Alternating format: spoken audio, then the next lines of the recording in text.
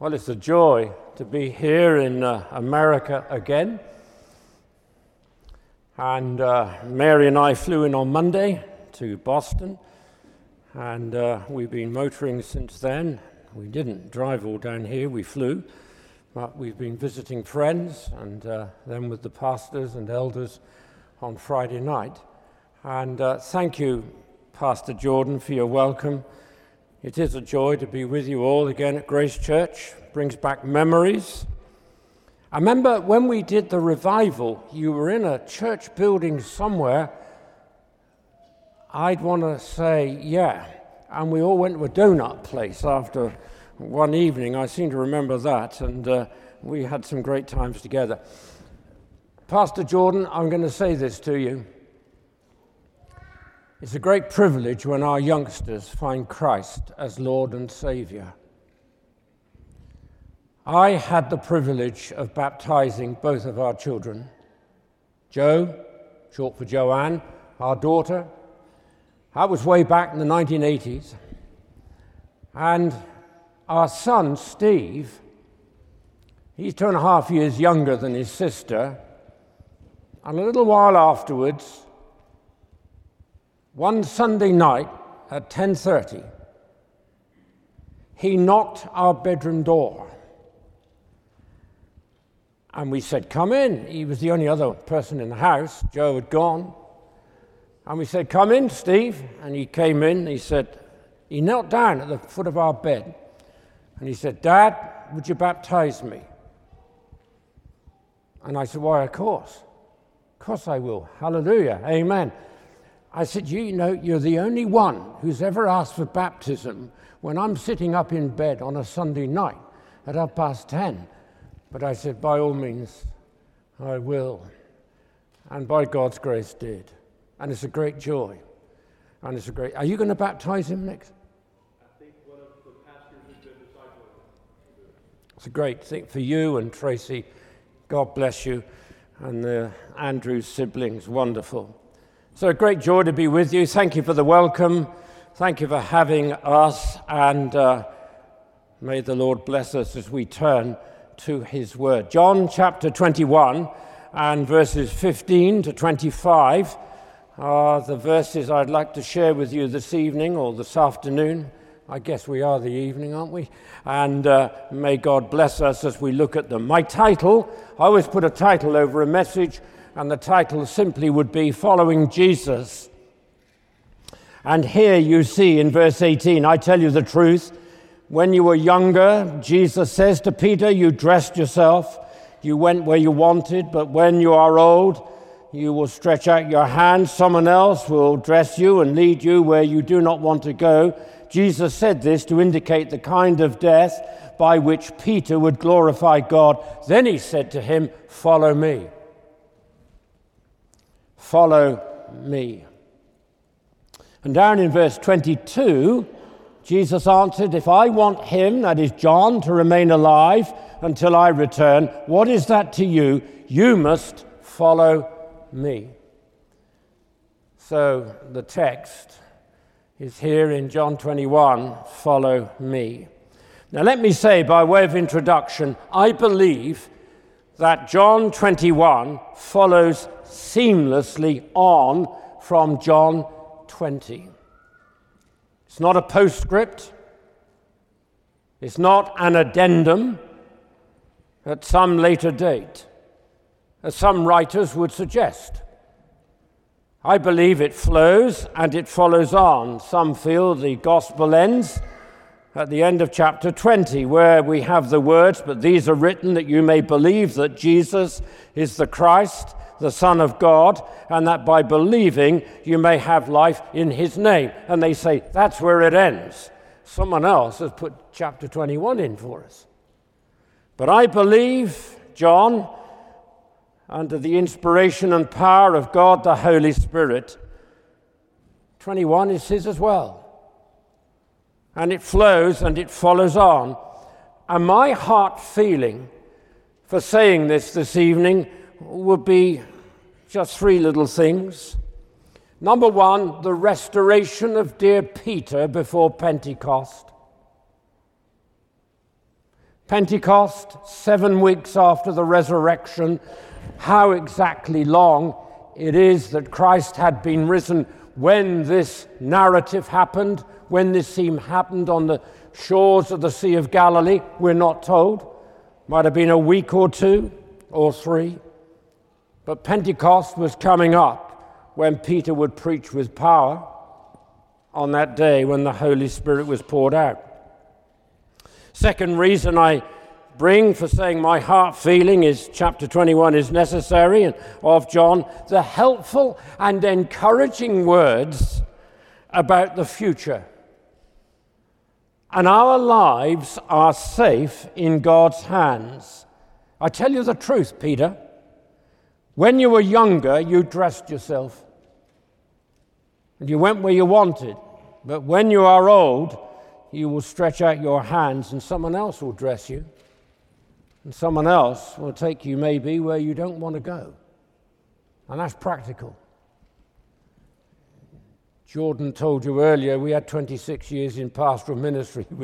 We've been doing the itinerant ministry we're doing now for 24 years. And if I then say I'm only 36 years of age, you won't believe it.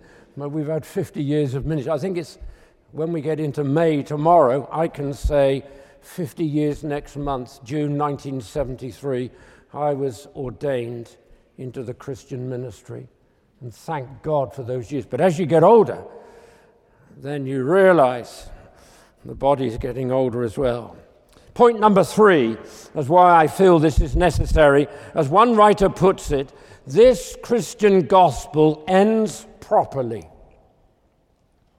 Not with just the appearance of the risen Lord to his disciples and their belief in him, but with a confident statement that his mission to the world, undertaken at his command and under his authority, will be the means by which many are saved. That's proved the point. Now notice with me here the context. They are back in their old haunts, these disciples. They are back at Galilee. Some suggest they went back to the old life, fishing. And when you do, some would suggest it's unfruitful, no fish. We are told in chapter 21 and verse 3, that night they caught nothing. Their nets were empty. Dear old Peter, who said, I'm going fishing. Their nets were empty until the Lord stepped in and told them to cast their nets on the other side. So some say, they'd gone back to the old life and it doesn't work. But when the angel appeared to the women at the tomb on resurrection morning, and the tomb was empty, the angel said in Matthew 28:7, then go quickly and tell his disciples, he has risen from the dead and is going ahead of you into Galilee. There you will see him. Notice that. There you will see him. Now I have told you, says the angel to the women, tell the disciples, I'm going ahead to Galilee. There you will see. They came to the place of appointment. Galilee. They came to the place where Christ had said, you will see me. And I call them here the Galilean 7. You've got the 5 names in verse 2 of the chapter. The 2 others may well have been Andrew and Philip, and they are back home on home territory. Here, after the trauma, after the heartache, after the heartbreak of what they had been through, to see him betrayed, to see him arrested, to see him falsely accused, to see him flogged, and some victims died under that flogging before they ever got to the cross. And Jesus Christ was nailed up and lifted up for you and me. Lifted up was he to die. It is finished was his cry. Now in heaven, ascended high. Hallelujah. What a Savior. And he died there for our sins. And they'd seen all this, and they now know that he is risen. So they've come through all of this. And it was Peter. They've arrived at Galilee where they're going to see the Lord. But almost dear old impetuous Peter can't wait. I'm going fishing. I'm going fishing. Therapeutic, relaxing. We've got people in the UK love their fishing. I've never done it. They go and fish on the side of a river, on the side of a lake, on the end of a pier, out to sea with their fishing lines and everything else.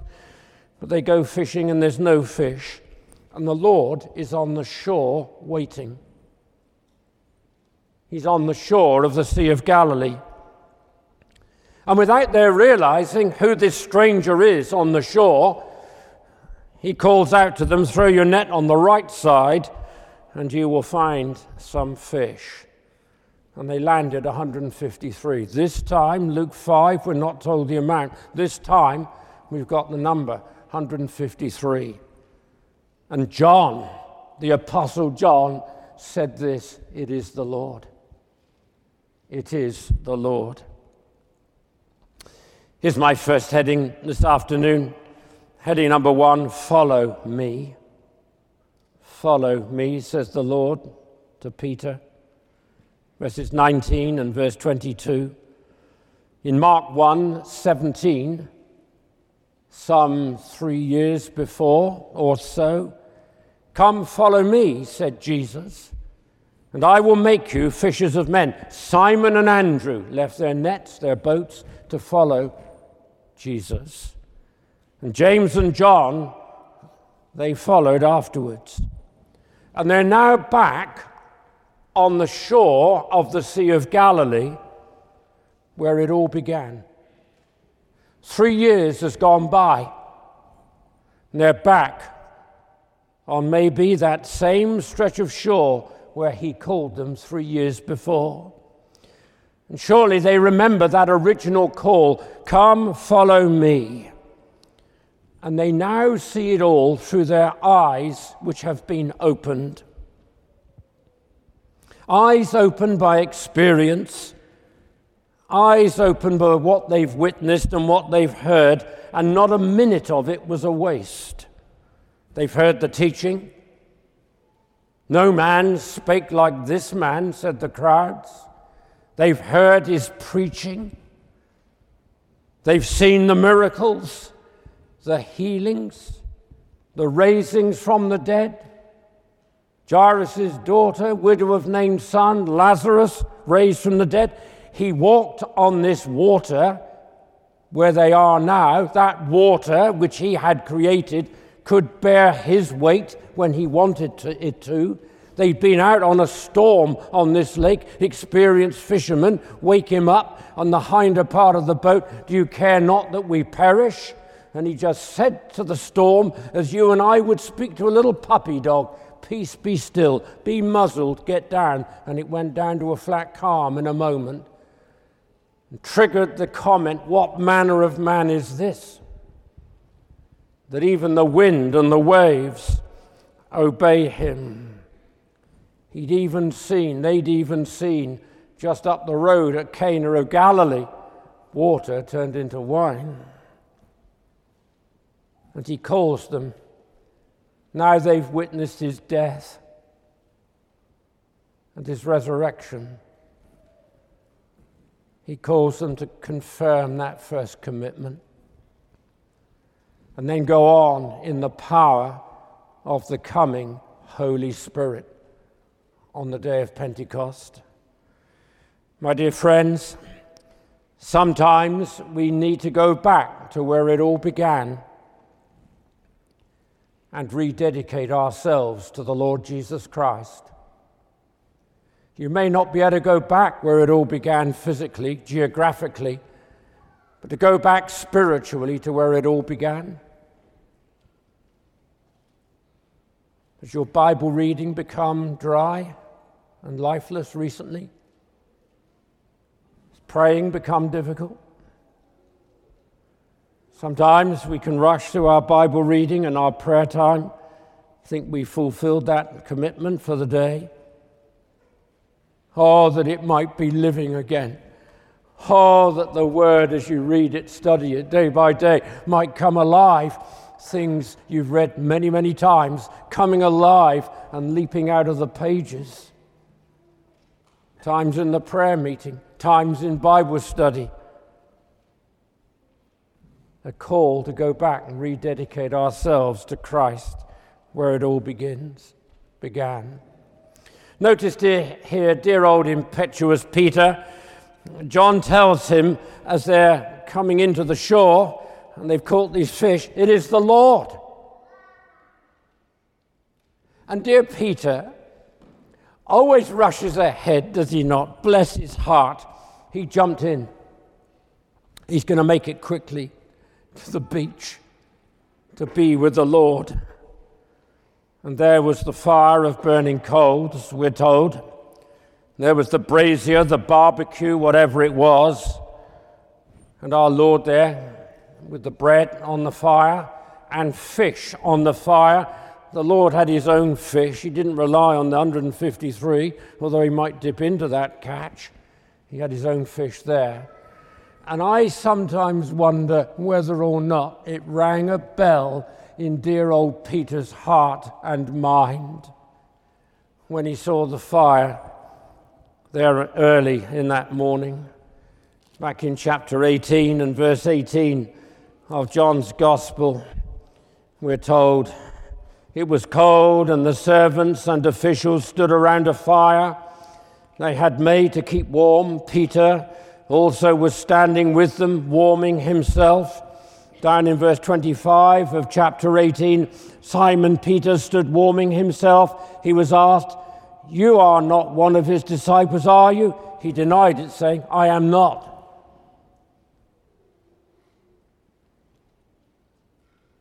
He warmed himself by the fire.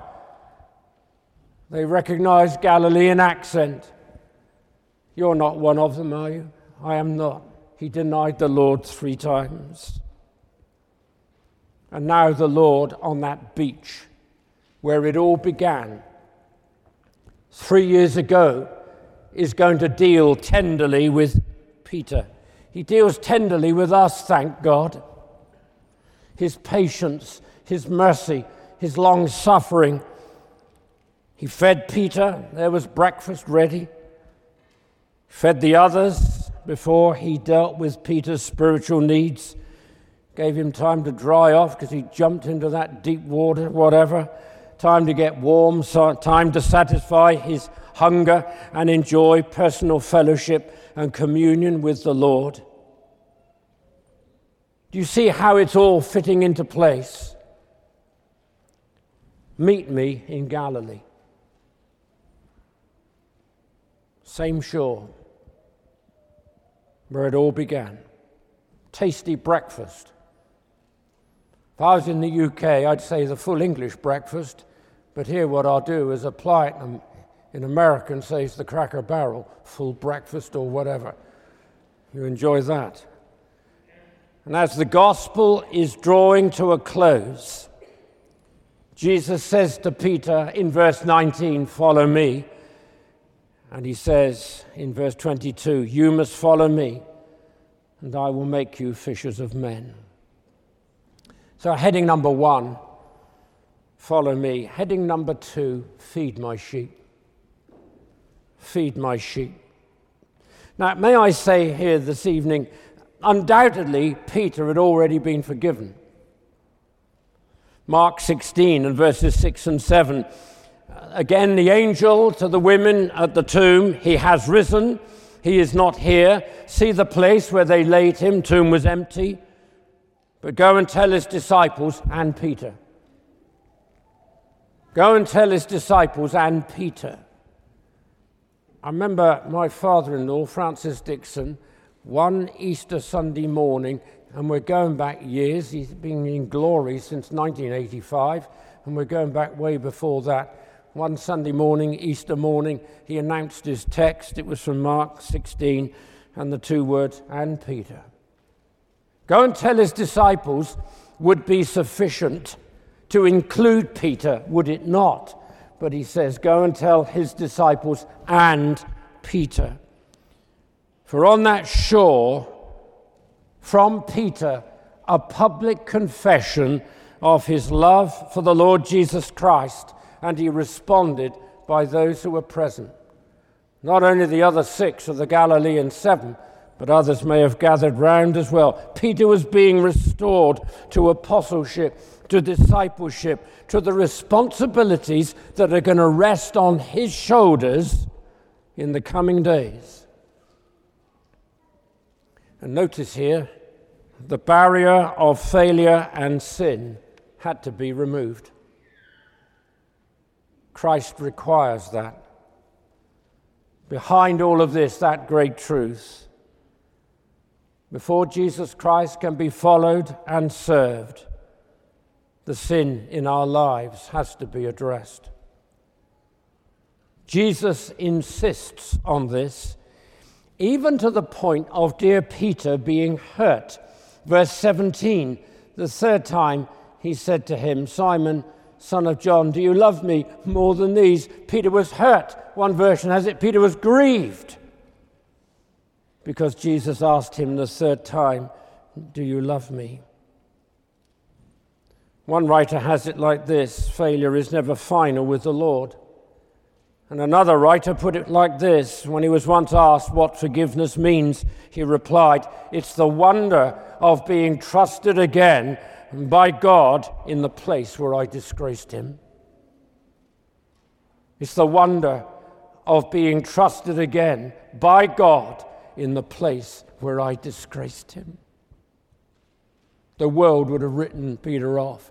The Lord's going to restore him. And 3 times, once for every denial, do you truly love me more than these? You get it in verse 15, 16, and 17. And each time he answers positively. Yes, Lord, you know that I love you. Some years ago, on some blank space at the bottom of chapter 21 of John in my Bible, I wrote down this quote. I don't know where I got it from, but I got it from someone or another, and it's simply this.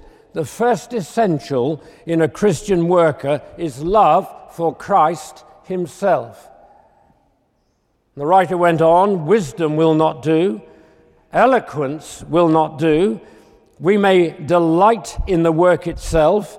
People sometimes talk about a passion for souls as essential in someone who would work for Christ, but this is not enough. Nothing less than a passion for Christ himself is necessary to equip one for souls. And then the writer asked this, do you truly love me comes before feed my sheep. David, do you truly love me more than coming to the United States and being able to preach in a lovely place like this? Elders of Grace Church, do you truly love me, the Lord may ask, more than these, more than serving in the local church? Deacons could be asked the same. Whatever our gifting, function, and position in the local church may be, he can ask, do you love me more than these? Writers have asked over the years, what does all more than these mean? More than these other disciples? More than these fishing boats that you used to go out in here on the shore of the Sea of Galilee? More than these love me? Maybe. But do you love me more than these offices you hold in the work of the gospel of Christ? And so our Lord challenges dear Peter. And Peter, this restored, forgiven disciple, apostle, feed my lambs, take care of my sheep, feed my sheep. 3 things. This rededication, this restoration, This commitment again to the Lord and to his church is given here by the risen Christ to Peter, the apostle, the preacher, the fledgling bride of Christ, just 120 or so people until the day of Pentecost. The power of the gospel on the day of Pentecost, when dear Peter preached, this restored apostle and disciple, and about 3,000 were added to their number. I will make you fishers of men. Not 153 this time, fish, but 3,000 or so souls, one for Christ, one for the kingdom of God. Feed my lambs. It's lambing time in the United Kingdom. So on the way to Heathrow Airport, London, on Monday, taxi driver pointed out the sheep and the lambs, the little lambs that have been born, the youngsters, the babes in Christ. Give them the milk of the Word of God. It was Winston Churchill, our one-time Prime Minister, and particularly through the Second World War, along with your Dwight D. Eisenhower and all of the planning they did to conquer Europe, to take France back again and conquer Germany and so on. It was dear old Churchill who could come out with pithy statements from time to time, and he once said this: there's no greater investment in any society than putting milk into babies. And it's true. We did it with our two. No greater investment in any society than putting milk into babies, for they will grow and become mature physically. And I yearn for the young people in our nation of the United Kingdom, and I would plead with the Lord for them in the days in which we are living, of so many temptations, so many distractions, so many pressures, peer pressure, social media, dark side, black side of social media pressures on our young people, drawing them away from the things of the Lord and from the things of Almighty God. When you see your youngsters growing up and coming forward for baptism, say amen. Feed my lambs. Look after them. Nurture them. Peter could say in his first letter, as newborn babes desire the sincere milk of the word, that you might grow thereby. And we want to see them growing. We want to see them fed with the word of God. We want to see them excited to be in the word of God and to be walking with him. Feed my sheep, the more mature. No longer on the milk of the word of God, now on the meat. Feeding on that meat, the meat of the word, day by day, week by week, Sunday by Sunday. Thank the Lord for this church. Thank the Lord for this fellowship where the word of God is faithfully preached Sunday by Sunday. Pray, my dear friends, in these days in which we are living, for faithful, Bible-believing churches and assemblies where the word is being faithfully taught. Dear Ricky Couples took me to speak this morning at church over in West Memphis. And after the message, there was an elderly brother leaving. And as he walked past me, he said, "Tell me, what's the percentage of people in churches in the United Kingdom who believe the truth you've just shared this morning?" Because there are more and more moving away from the authority of the Word of God. More and more treading the road of the world, more and more following secularism, agnosticism, so you go on. Thank God for fellowships where the word of God is faithfully preached. Pray for Bible-believing churches around you. Pray for faithful preachers of the word of God. May God raise up more in the days in which we are living, for we are living in difficult days. But we must stand for the word, preach the word, and feed the sheep. So heading number 1, follow me. Heading number 2, feed my sheep. Heading number 3, faith for the future. Faith for the future. Verse 18, there's a cross here to be carried. The end of verse 17, Jesus said, now for the 3rd time, feed my sheep. And then here, verse 18, I tell you the truth, Peter, when you were younger, you dressed yourself, went where you wanted, but when you are old, you will stretch out your hands. Someone else will dress you and lead you where you do not want to go. Jesus said this to indicate the kind of death by which Peter would glorify God. Then he said to him, follow me. A cross to be carried. He will serve into old age, when the dear brother would no longer, Jesus tells him, be able to dress himself. He'll serve into old age, and then he will be cared for. And in verse 19, we see why the words are used with hands outstretched, indicating the kind of death by which Peter would die, an indication of death by crucifixion. Peter would remain true to the Lord to the end, until he was martyred. May we be true to the Lord to the end.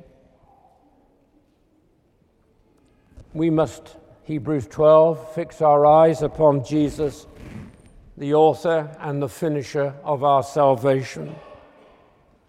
And dear old Peter, bless his heart, he turned and he saw John. Lord, what about him?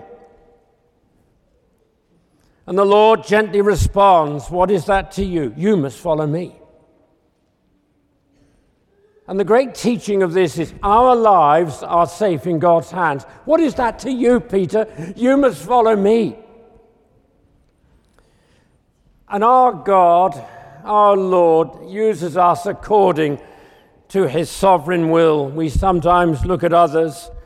Oh, that I saw the blessing that they seem to be getting. What is that to you?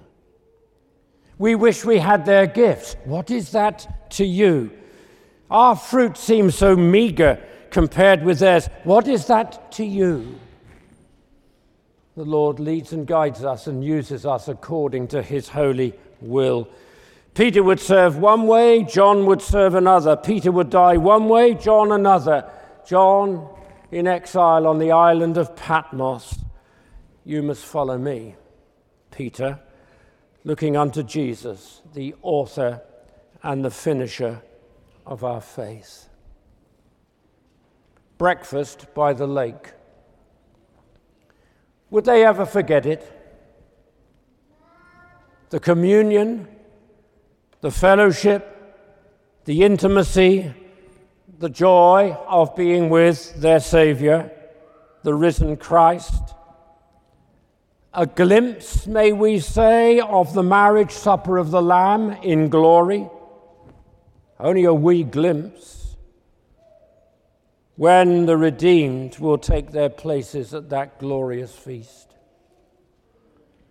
And as the Puritans used to say, and when I quote this, someone comes up to me after a service and says, well, actually, David, no, it was the Wesleys, John and Charles Wesley. So then I quote another place, this little quote, and I'll give you in a moment, and someone comes up to me and says, no, actually, it was the Puritans. Whoever it was, rest assured, it's the truth. And it's simply this: the best is yet to be. In the dark times in which we are living, the best is yet to be. There's a great preacher, writer, pastor, previous generation in the United Kingdom, Alexander Maclaren, great commentator. 12 years he pastored a church in the city where we live. Then he moved on to that great ministry he exercised in Manchester, up in northern England. And if you see in Alexander Maclaren, under John 21, he says this: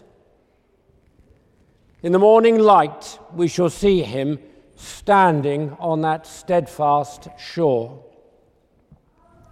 the pilot of the Galilean lake, who will guide our frail boat through the wild surf that marks the breaking of the sea of life on the shore of eternity. And when the sun rises over the eastern hills, we shall land on that solid beach, and we shall rest, nor need to ask, who is he that serves us? For we shall know it is the Lord. It is the Lord. Back in June 1993, got a phone call one Monday evening from my sister, my younger sister. You better come. Mother's dying. 100 miles away, and I left that evening, had the clearest run I've ever known. Every light was green. I got into the hospital near where I was brought up by Mum and Dad. 10 o'clock in the evening, we sat with Mother, my father, my sister, and myself. We sat with Mum all night. Next morning, lovely doctor saw Dad and me. My sister had gone home just to get some food and change. And the doctor said to my father, your wife is dying. She'd had severe arthritis, but now she had pneumonia. And he said, use the facilities of the hospital, and she will quietly slip away. She had surfaced a little the previous night, and all she said during the whole of the time that we sat with her, so David's come. She surfaced sufficiently from being unconscious to say, so David's come. And I said, yes, Mum, I'm here. And I thought, you know what that means. So we sat with her all through the Tuesday, coming and going for cups of tea and sandwiches and so forth. 10 minutes to 6, we were all round her bed on the Tuesday evening, and the pattern of her breathing changed. And I nudged my sister, who had dozed off to sleep. I said, breathing's changed. And suddenly, a bright smile broke out over the whole of her face. She'd been in pain for years with the arthritis, but this bright smile broke out over her face. She was in a room, side room on her own, away from the ward, and that smile, nigh on, illuminated the whole room. Bright, glowing. This was Mother as we knew her years ago when she was not in pain. The smile faded. The breathing stopped. She'd gone. She'd gone. Now, I, in my mind, after that, thought, one day when I get to glory and see my dear mother there, she led me to Christ years ago, bless her heart. I shall say, Mum, what did you see in Christchurch Hospital that evening, 10 minutes to 6, back in June 1993? I know we're not going to ask questions like that when we get to glory, but supposing I did, Mother would say, you know full well what I saw and who I saw. She saw the Lord standing on that shore, there in glory in heaven above, to welcome her home. To welcome her home. The best is yet to be. Believe me. We're marching upwards to Zion, that beautiful city of God. And we thank God for that great promise. Saved by grace. Do you know Christ as your own Lord and Savior? Have you turned from your sin, confessed it, received him as Lord and Savior, repented of that sin? Have you fallen back as a Christian, backsliding, and the Lord is summoning you back? And he will deal with you. You rededicate yourself to him and follow him day by day and thank him our lives are safe in God's hands. So may the Lord bless you, keep you, make his face shine upon you, be gracious unto you, and grant you his peace. I'm just going to pray, and then I believe we're going to sing again. Our gracious God and loving Heavenly Father, we bow in your holy presence. We come, O God, mindful of our inadequacy, conscious of our sin, and, O God, before in a moment those of us who are believers know Christ as Lord and Savior, take the bread and the cup. Oh, Lord, forgive us. As we make that personal confession, Lord, forgive us. And bless us, O God, we pray. Bless your word to our hearts this evening. Do you truly love me? Ask the Lord, more than these. May we be able to respond and say, yes, Lord, you know I love you. And I thank you for what you've done for me. For Christ's sake. Amen.